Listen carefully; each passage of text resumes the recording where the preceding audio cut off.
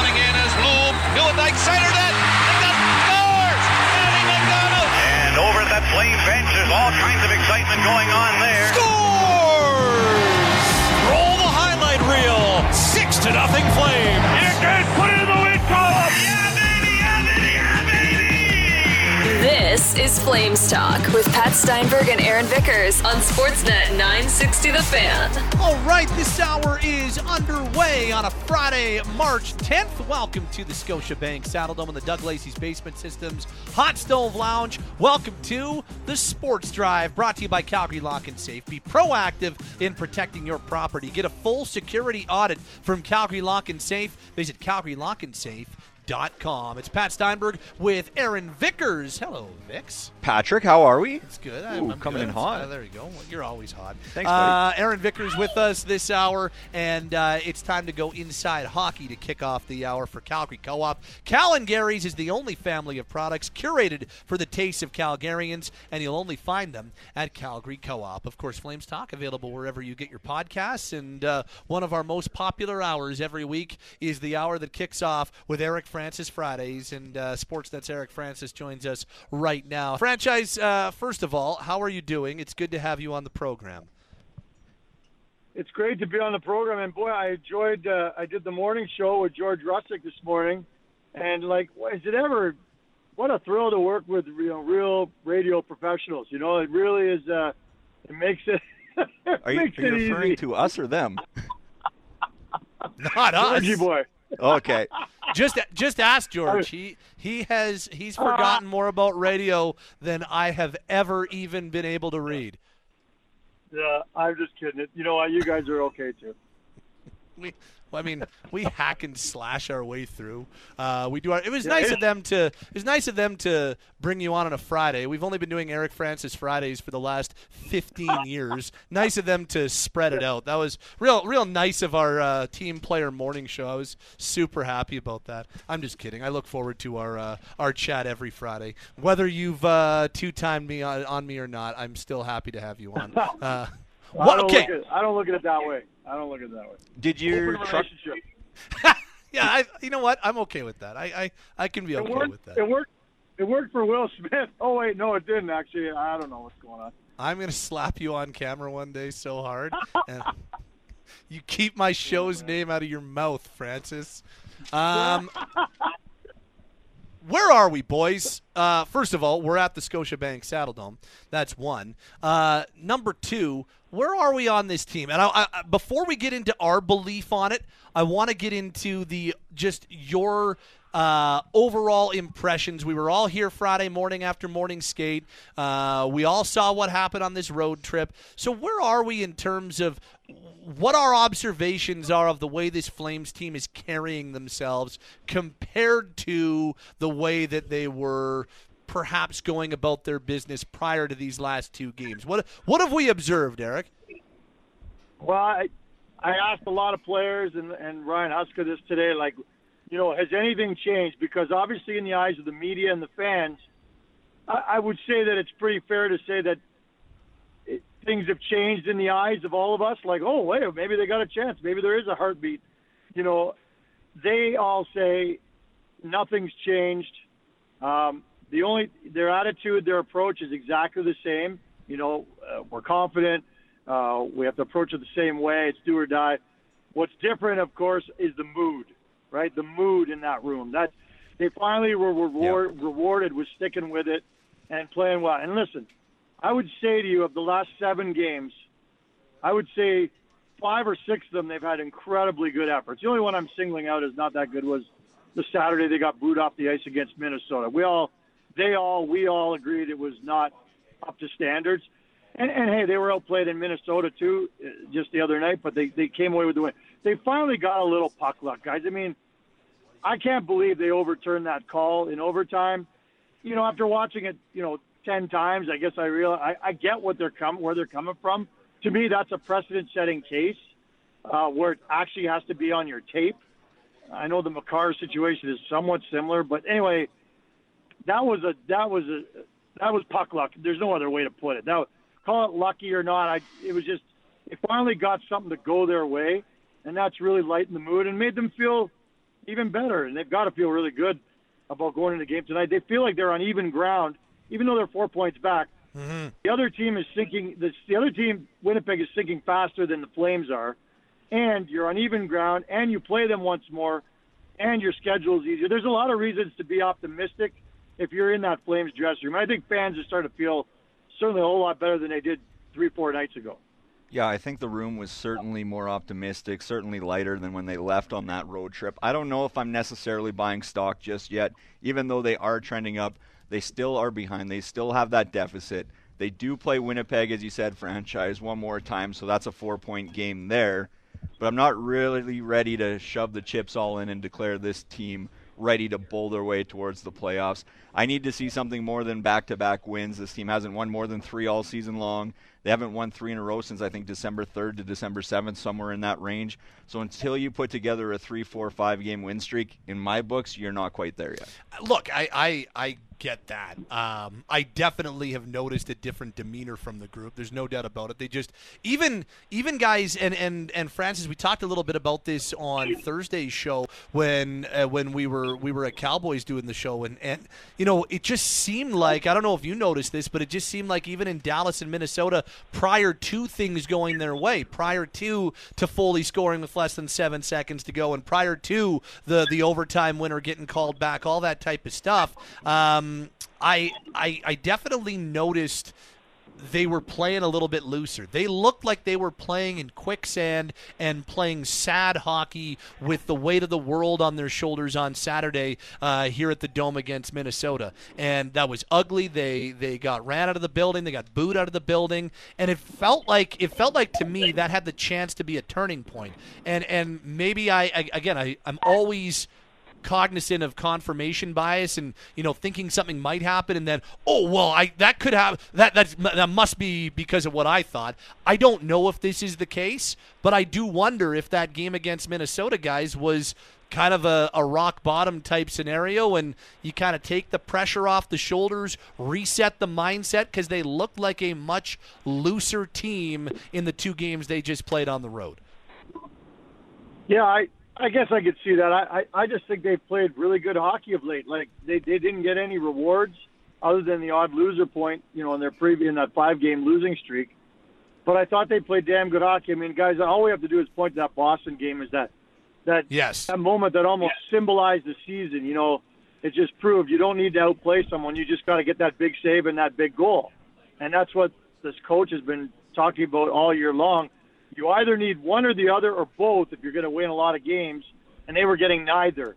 And they finally got the big goal, and they finally got a bunch of big saves on these last 2 games. So I'm with Vixie. Like, hey, I'm not buying stock in them quite yet either. They've broken everybody's hearts in this city all season long, and every single time when you think they're finally going to go on that run that every team goes in. Like, I bet you Columbus has more than a 3-win streak at some point this year. Maybe that's a bad example, but you might be right. I guarantee there are teams below the Flames in the standings that have gone on longer than 3-game win streaks.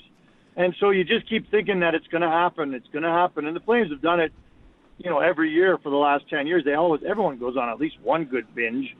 But unfortunately for them, their binges have always been bad this year. And, you know, I'm ready to believe. Shame on me, I guess, but I'm ready to believe that they're going to make a real show out of this. Like, that, you know, I think before that road trip, I was thinking, geez, mathematically, they may be eliminated in the next 2 weeks or so. But now I'm not willing to. I don't think that. I think they've weathered a bit of a storm here. They bounced back from losing 5 in a row to win 2 tough road games, and I think they deserve credit for that. We'll see where they go from here, but I think they could stay in this race a lot longer than I previously thought. So, let me ask you this.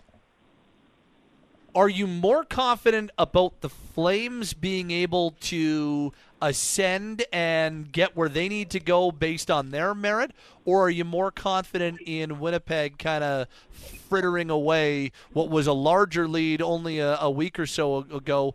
Are we more confident in the Flames doing what they need to do, or confident in the Jets not getting the job they need to get done?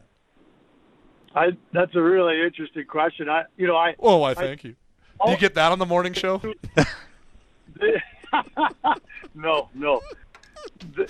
the hope that just sprung for all these fans stems, yes, from 2 wins by the Calgary Flames, but if the Winnipeg Jets had even played 500 hockey, I'm sorry, but this is over. Like, when I say 500 hockey, I mean in their last 10. They got 2 more wins, then this is not happening.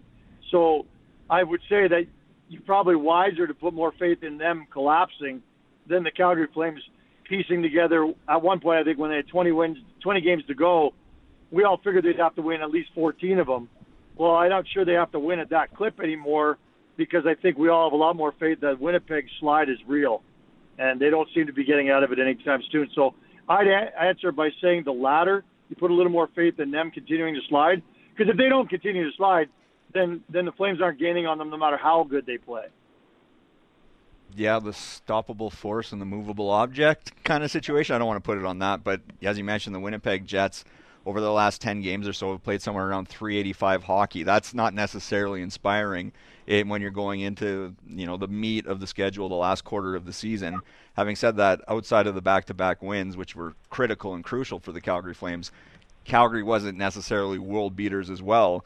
But before, you were looking at, well, if you if you extrapolate what the Jets have been doing all season long, then the Calgary Flames needed to play at a 750 pace in order to move 1 point ahead, because Winnipeg has all the tiebreakers. Well, then it rolled back to about 720, then 710, then 705, and now all of a sudden you're looking and going, okay, well, the Flames have a lot more runway than we initially anticipated, courtesy of some faltering by the Jets.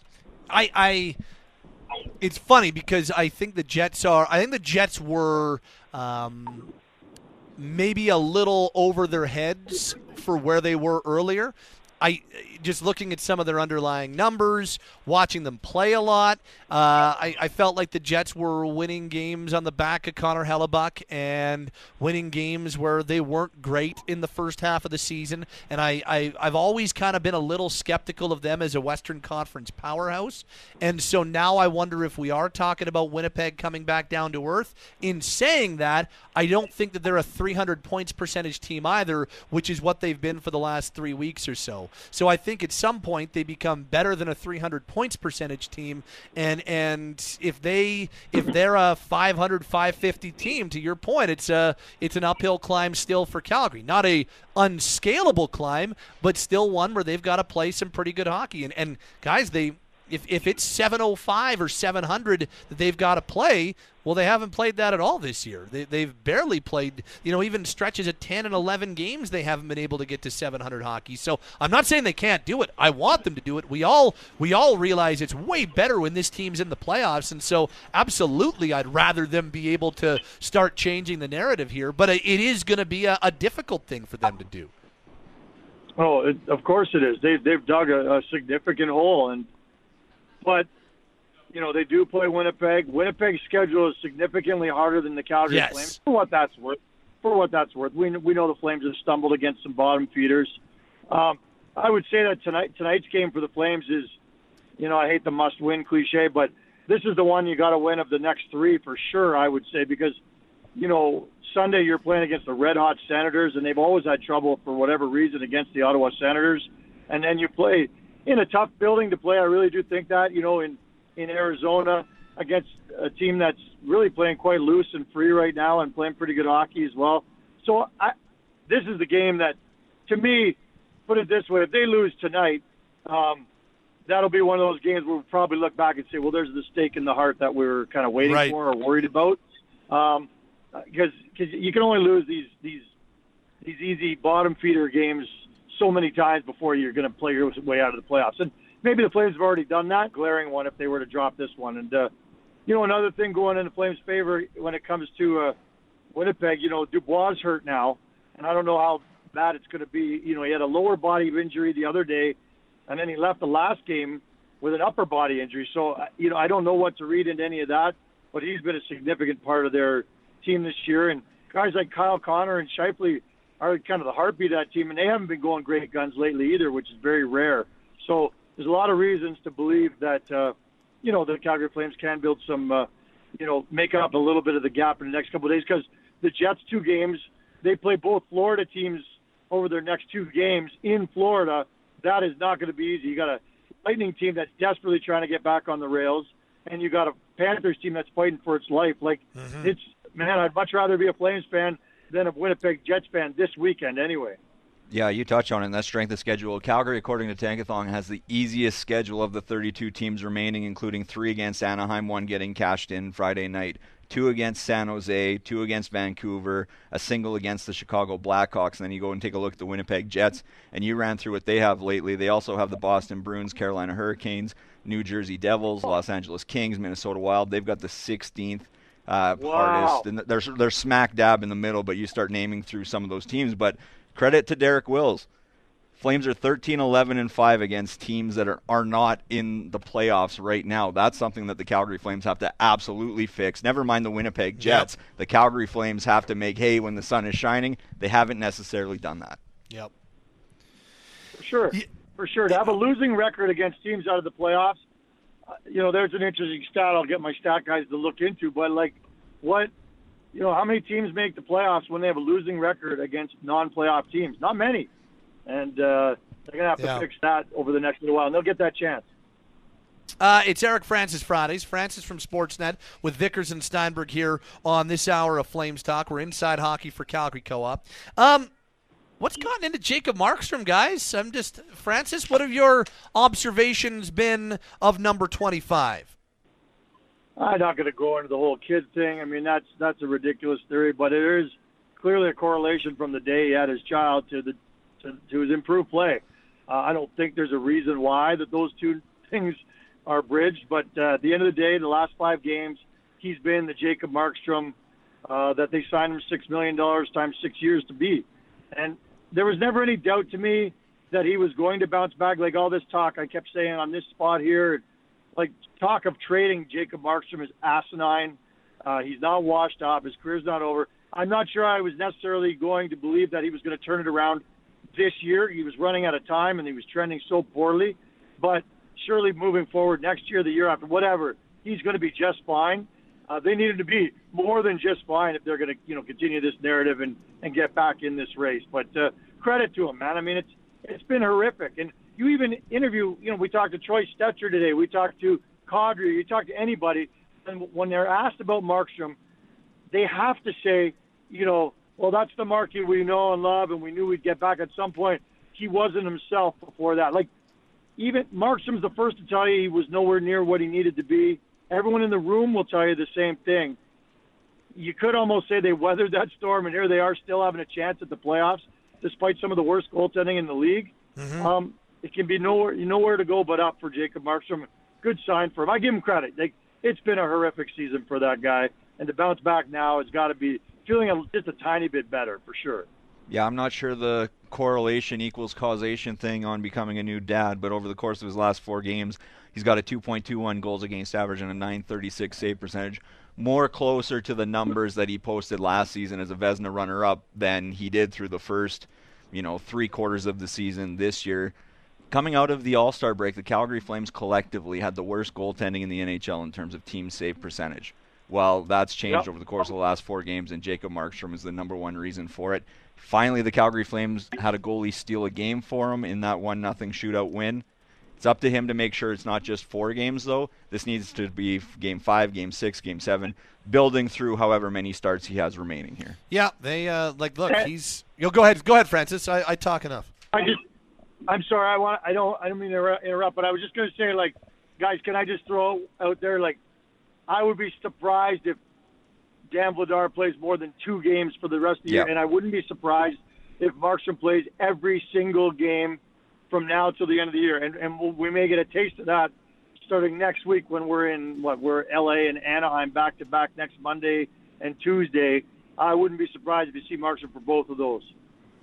I still think you got to manage that workload. I still think it's been pretty well proven that his play drops if he's overworked. And even though they need wins, I still think Vladar needs to be a factor in the final 17. And we've seen him be a very good backup before. It's not like he doesn't know how to be a good backup. I know that when he had the opportunity maybe to seize this thing and take the ball and run with it, he didn't do it on his first attempt. But Dan Vladar has proven that he can win games on this team. And I just think that overworking Markstrom, even when you're in a stretch like this and games are as important as this, I still think you need to have Dan Vladar be a factor too.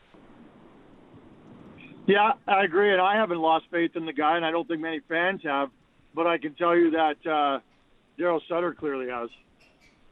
Yeah, I think, and I'm not saying that you're wrong. I just worry about it. I think that it would be worrisome if we're talking about him going 17 of 17 down the stretch. That's all I would say about that. Yeah. Well, yeah, to that point, it was very clear when Daryl Sutter said we need Markey to get hot, and basically saying this is the guy we're going to ride the rest of the way, and whether we win and get in or we lose and we don't, we're going to do so on the back of Jacob Markstrom. I think that's as telling as anything, where, okay, you can expect this guy to play. I would project 15, at least 15, maybe 16, and you manage him via practice, you manage him via off days, and you just hope that he holds up under that intense workload, because that is a sprint to the finish line for your starting goaltender. Yep. Last one, boys. Does short of the season ending and him going to play with the Wranglers in their quest for the Calder Cup playoffs, does Jakob Pelletier ever see the American League again? Does he ever see the AHL based on merit and the way he's playing again? No, I can't imagine that. I mean, so much will be – we don't know who the general manager is going to be next year. We don't know if this team's going to go to a rebuild. There's a lot of questions. My guess is they don't go into a rebuild, and that's fine. Still, this is a guy who will come to camp next year and prove once again that, he's an exciting player. He deserves a spot from opening night on. It's funny, I had a talk with him on the road about that. I said, do you consider yourself an NHLer now? And he said, well, yeah, I'm here. I said, no, I mean, like you're here for good. And good on him. He says, well, that's up to me, isn't it? He says, I got to keep proving it on a nightly basis that I deserve to stay here. And that's the right attitude. And I think the one thing that we have to say about Pelletier that almost tops the list of reasons why people are cheering for him is because I do think he has the right attitude. And so I don't think he'll allow himself to drop into a position where he would be even considered to go down to the minors. Yeah, I had a conversation with him leading up to the deadline because I kind of wanted the perspective of what a 21-year-old rookie is feeling heading into the deadline when there's talks about the Calgary Flames maybe looking at adding a top 9 forward, which is probably hit the spot that he's been inhabiting. And I also asked him, it was kind of weird because remember when the AHL team wasn't in Calgary, basically the players told, get a place in Calgary. Well, the AHL team's in Calgary, so you're not specifically told, hey, get a different apartment, or why don't you get a more expensive apartment? I kind of asked him, I'm like, have you been told you're staying? You can't really use that if you've been told to get a place here, but have you been told you're staying? And he basically said, no, but it's up to me to stay here. Again, 100% the right attitude. Tough to find an analogy to be asking, have you been told your spot is safe? And again, that was leading into the deadline when so many things could have happened, may or may not have happened with transactions. I don't know what the status is now. But at the end of the day, it's up to him to determine. And whether the Flames make the playoffs or not, if they're in, there's not a chance he plays another NHL game, or AHL game to me, pardon me. If they miss the playoffs, then he's just going to go lead the Wranglers to a Calder Cup final. Yeah, that's the next time that he plays in the American League is if he gets into the Calder Cup playoffs. And yeah, Francis, I think the way you put it, he'll come to training camp next year, and he will have I don't know if it'll be an indelible marker, but he'll have in pretty heavy lead pencil that he's on the opening day roster, and he's going to have to play himself out of that spot to start next training camp. I think this reminds me a lot of young players that we see in the league that aren't necessarily superstars, but guys who are good hockey players. They spend their time in the American League, and when they're ready, they get their chance, and he was ready. And he has made the best of his opportunity. I know the points don't jump off the page to you, but he's a young player, and points have never been the area that, the Flames looked at him and said that's going to be his biggest strong suit. He is his details, his hockey IQ, his tenacity, all that type of stuff. That's what's kept him in the NHL for 20 consecutive games, and it's what I think will keep him in the NHL for the rest of his career. Yeah, I think so. And I don't think anybody would disagree that if this team doesn't make the playoffs, that a Calder Cup run of any sort would benefit him tremendously. For sure. Go down there and be an absolute leader. That's where they'd be counting on him to get at least a point a game and carry that team, be a leader emotionally, be a leader, offensively, be a leader defensively. Like that would be – I know Daryl Sutter would be thrilled if he went back there and went through the rigors of an AHL playoff for sure. And I don't think anybody would think that it was a bad idea. So, it's a win-win for Jakob Pelletier kind of no matter what happens here. And isn't it just a great story? Like, you guys know, I just went and grabbed him today and had a chat with him. He's one of about 3 guys who hang around in that locker room because they don't mind chatting with the media. They're soaking up the atmosphere. They're soaking up the experience. Dubé's another guy. They all remind me of Michael Frolik, who would just sit there, for hours if he wanted to, just hanging around the dressing room because he just loved being an NHL hockey player. And that's kind of cool because that'll fade, but it might take a couple of years for Pelletier to fade. He is pretty difficult guy not to cheer for. Thanks, franchise. We'll see you soon. See you, boys. Have a great weekend. He's you as well. He's Eric Francis from Sportsnet, and he joins us Fridays on Eric Francis Fridays, which just happens to be our look inside hockey this hour for Calgary Co-op. With new product families, member rewards, and sale events, you'll find more quality, more savings in every department every day at Calgary Co-op. Hey, it's George Russick. And Matty Rose. We host The Big Show with Russick and Rose. If you miss us weekday mornings on Sportsnet 960 The Fan, first of all, shame on you. Second of all, download the podcast on demand. So many places that you can find the podcast, wherever you get your favorite NHL, NFL, CFL, MLB, the stories that sports fans in Calgary want to hear. We got it for you. We are The Big Show. Anything and everything Calgary Flames. It's all on Flames Talk. Sportsnet 960 The Fan. Steinberg and Vickers with you this hour as we continue along from the Dome and the Doug Lacey's Basement Systems Hot Stove Lounge. You must be writing a story on Jakob Pelletier. My powers of deduction have led me to a story on Jakob Pelletier coming out of the fingers of Aaron Vickers one day soon. Am I on to something at all? Your investigative reporting is unrivaled in the market, Patrick. Were you asking yesterday too, or is it just? No, I wasn't there yesterday. Okay. You're always there for me. It's like you're always. So I don't. I'll be your shoulder. You're not here. It's like you're here anyway. Yeah.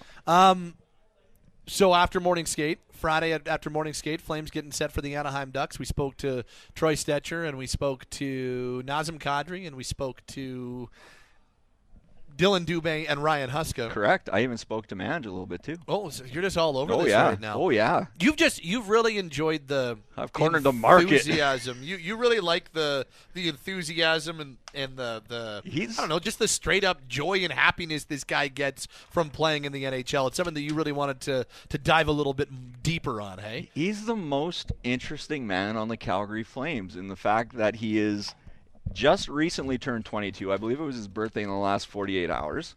It was his birthday. He played on his birthday on Tuesday. He is 19 games into his NHL career, and he's trying to rally 32-year-old veterans that have over 800 games in the NHL and a Stanley Cup ring hiding somewhere in their house. He is patting guys on the back. He is tossing out words of encouragement. He's trying to pick up Elias Lindholm after a goal, and which is one of the funniest Flames-related gifs you'll come across this season. It was pretty good. He is more excited for Pat Steinberg to score a goal than he is himself. Like, he is just absolutely the epitome of a bundle of joy when he's on the ice playing the game. So how can you not want to dig in, maybe peel back an onion or two, get some takes from teammates on how this guy who just showed up on the scene in January, was a healthy scratch for half a dozen games, and then hasn't relinquished a spot since, jumping from the fourth line to, in one game, the third line, second line. Now he's shotgun on your first line with Lindholm and Tyler Toffoli. Like, to me, there is no more interesting person/player on this roster right now than Jakob Pelletier, with the grin, the laughs, the hugs, the pats, the celebrations. I'm all in on this kid right now because to me it's just hilarious, but it's also just so fun and refreshing to see the personality shine through in a sport where you don't necessarily get a glimpse too much into a player's personality. Yeah, it's pretty neat. Let's first listen. You asked a couple questions to Nazem Kadri about Jakob Pelletier today. Nazem, a little bit of a different note. You've been on the receiving end of a couple of head pats and encouraging words from Jakob Pelletier. Just how energizing is it to see that kind of thing out of a 22-year-old? For sure. I mean, he's young. He definitely, that's one of his responsibilities right now is to bring the energy, and he does a great job at that. Peltz is a great kid, and he's a good player, and he wants the team to do well, and that's definitely an important component to have. And I think in thinking that way, you're gonna find your own success too. So it's good for him. Does anybody love seeing a goal go in, whether it's his or a teammate's, more than him? Probably the fans of Calgary. I bet that'd be fair to say. But Pelt, he's exciting. He's a funny kid. He's always got a smile on his face, and I don't know if smiling too much is a problem. But certainly Pelt's likes to enjoy what we got going on here, and I think that's definitely a positive sign. You got to tell him to rein it in a little bit. Or what? Get a little. I think I don't know. Is he getting too comfortable? We'll see. 20 games. I mean, but he's gonna have a lot more under his belt. But as a young player, you want to always come in and bring that energy. But kind of stay in your lane a little bit. But I think he does a good job at finding that balance.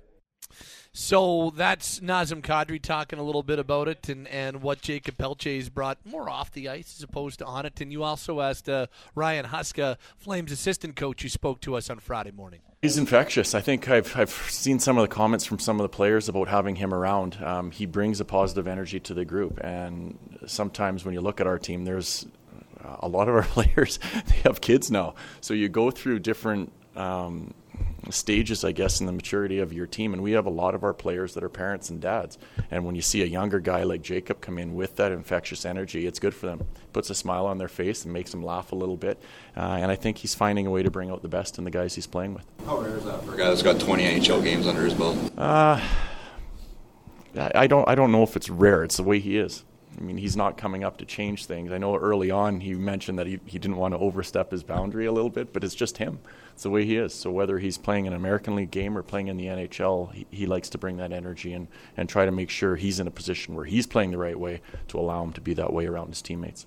He's a tough guy not to cheer for, man. That's Ryan Huska talking a little bit about Jakob Pelletier. This text comes in and says, it's a nice story, but now let's see some more production. Well, he's got 7 points in 19 games. I don't think Jakob Pelletier is ever going to be a guy that produces at a point-per-game level in this league. I think we're talking about him as a really smart, tenacious, detail-oriented middle six winger in the NHL. Maybe a top six guy, maybe a middle six guy, but I think that's probably what we're talking about. So for him to have 7 points in 19 games in his first stint in the NHL, I don't look at it as if he's been unproductive. I think that, you're probably looking at him at his peak. I don't know, like a 40, 45-point guy in this league that does a lot of good things. That seems to be, maybe I'm underselling the guy. I don't know. But that's kind of where I look at him and what we might be talking about from this young man. Well, what you're going to see out of him, I think, moving forward is a guy that can play in your top 9, whether it's on your de facto first unit, second unit, third unit. And to be perfectly honest, 7 points in 19 games for a rookie joining your team in essentially February where everything starts to ramp up, those aren't horrible numbers for a guy getting his first taste. I don't want to say dipping his toe into the NHL because he's definitely dived headfirst in, but I don't think you can necessarily be discouraged. And it's not just point totals for him. He's been exceptional all 200 feet of that ice. There's so many times where he's broken up a play at his own blue line or taking a hit to chip a puck out or getting pucks turned over in the neutral zone, heading back to the opposition's goal. I think the production level is something that will gradually improve as he plays more games. But that's not the only element. That's not the only facet of his game you judge him on. And he doesn't get elevated to the top line with Elias Lindholm and Tyler Toffoli by Daryl Sutter, of all coaches, Daryl Sutter, because of just production. There are elements of his game that are boosting and propping up the other two players on his line throughout the duration here. And there's one thing Ryan Huska said about he didn't want to come in and step on toes, and this isn't, he didn't come in and change anything. No, this is Jakob Pelletier. He's what you see is what you get now. He's not putting on an act. He's not trying to be over exuberant. And you just think back to his time in the QMJHL or his time with Hockey Canada at the World Juniors, where he's been at the focal point, where he's consoling teammates after a loss, where he's really the, I don't want to call it bus driver in terms of bringing the energy level up for the Calgary Flames, but his value to the team isn't the 7 points in 19 games. It's becoming an infectious attitude. It's lightening the mood in the room. It's lightening the mood on the bench. It's offering encouragement, and that trickles down. If you see this rookie come in and try to be this infectious, and not try, but that's just who he is, be this infectious and can brighten the mood, suddenly the guy to the left of him and the right of him in the locker room are going to be brighter. And then it spreads all throughout the room, and he's an impossible guy not to root for because of that infectiousness. Few other things. This text says at 960, fans need to stop with these unreachable goals that they've set for these players. Let Pelletier grow and develop with time, which I agree with. And I think that, he's even shown in 19 NHL games some development and some growth, which I think is important to see. I thought Dylan Dubé was pretty good Friday morning when he was asked about moving to center and kind of asked about the change and moving from being in a top 9 role to kind of being this team's number 4 center. And I always appreciate the positive outlook that Dylan Dubé takes on things. This was Dylan Friday after morning skate. It's exciting. I think it's good. I'm, to play center. It's fun. It's not easy going center. It's hard. It's my lungs hurt pretty bad the first game. There's a lot of, there's a lot more skating and a lot more battling in your end in the corners, and then to get back up to the ice to support these guys. So it's a fun challenge. It's try to push yourself because you want to fit in that spot and help those guys. I want to win faceoffs for them, get the puck out of our end, and I don't want to. I didn't want to waste those 2-3 games trying to get used to center. It's that challenge of that first shift of being ready to go and helping them. So it's felt good the first 2 games. Just need to build off that. And I always appreciate Dylan's positivity, the outlook that he brings. Eric talked a little earlier this hour about he's one of those guys that is always just soaking up being in the NHL and is very grateful for where he is. He works his tail off. He's always one of the fittest guys on this team. He's always near the top of the list, fitness testing, and he's having a career season. I get that you're looking for a little bit more speed down the middle. I get that maybe the long-term plan is to use Dylan at center. I don't know. To see his ice time get cut the way it has, really to make way for Nick Ritchie, who is what he is, I just wonder if you're, cutting off your hand to spare your finger.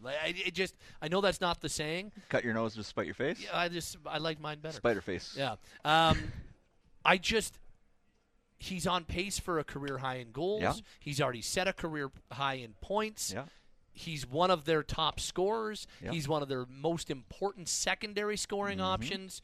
I just don't think cutting his ice time from 15 minutes down to 12 makes a ton of sense. I don't think taking him off the power play makes a ton of sense. And I get that you're trying to see what you've got in Nick Ritchie. I just don't know long term.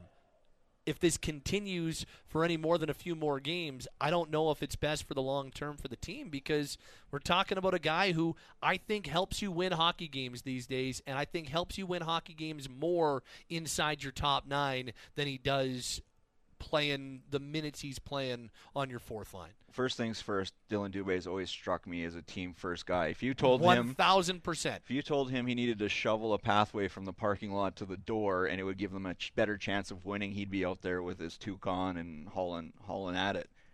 But you're right. If I'm not mistaken, he's 4th on the team in goals scored. He's 6th among forwards in points. And to have him on your 4th line and not on the power play, I don't think it's beneficial for the short term. I understand the long-term play here, and after next season, you have 2 key centers that are unrestricted free agents in Elias Lindholm and Michael Backlund, if I'm not mistaken. Correct. So Dylan Dubé down the middle eventually makes sense. He's not necessarily going to get there in a top 9 role with those 2 guys and Nazem Kadri on the roster as is. But to me, this team needs as much scoring as it can. and Dylan Dubé has provided a lot of depth scoring, a lot of secondary scoring for this group. I mean, you can even almost call it primary scoring at this point if you're 4th in goals and 6th among forwards and points. I think he needs to be put in a position to be productive, to help this team produce goals. You've seen them turn a corner a little bit with their goaltending, so now if you can, produce more than 0 goals in a 1-0 shutout win by elevating him up the lineup, I think that's the right play. Only Toffoli, Kadri, and Lindholm have scored more goals than he has this year. He's done most of it at even strength. He has 16 of his 17 Where goals does that scored rank? at 13, because he's got 2 shorties as well. But 14 of his 17 goals have been scored at 5-on-5, which I can tell you where it ranks in a second. I'm not trying to suggest this is controversial or anything like that. By the way, second on the team. Only Toffoli has more even strength goals than Dubé does, and only Toffoli, Lindholm, and Backlund have more 5-on-5 points than he does at 32. There you go. And you go take a look at what he does with his minutes. He's one of the best on the team, and I just think in the long term, getting him back into the top 9 is the way to go. I think the team wins more games with Dylan Dubé in the top 9 than they do as their number 4 center. Hypothetically speaking, the Ritchie experiment on the second line doesn't work. Do you put Dubé there, or do you put him back with Toffoli and Lindholm and move Pelletier back to Huberdeau Kadri? What's your play? Anywhere. Okay. But probably back with Luch. But not. Back with Lindholm. But not the third line. We're content with keeping that together. Backlund's line stays together, 1,000%. Perfect. We're on the same page then. We solved all the problems. Thanks, Vicks. My pleasure. He's Aaron Vickers on Twitter at @AAVickers. My name is Pat Steinberg. That'll wrap us up on the Sports Drive, brought to you by Calgary Lock and Safe. Be proactive in protecting your property. Get a full security audit from Calgary Lock and Safe. Visit calgarylockandsafe.com.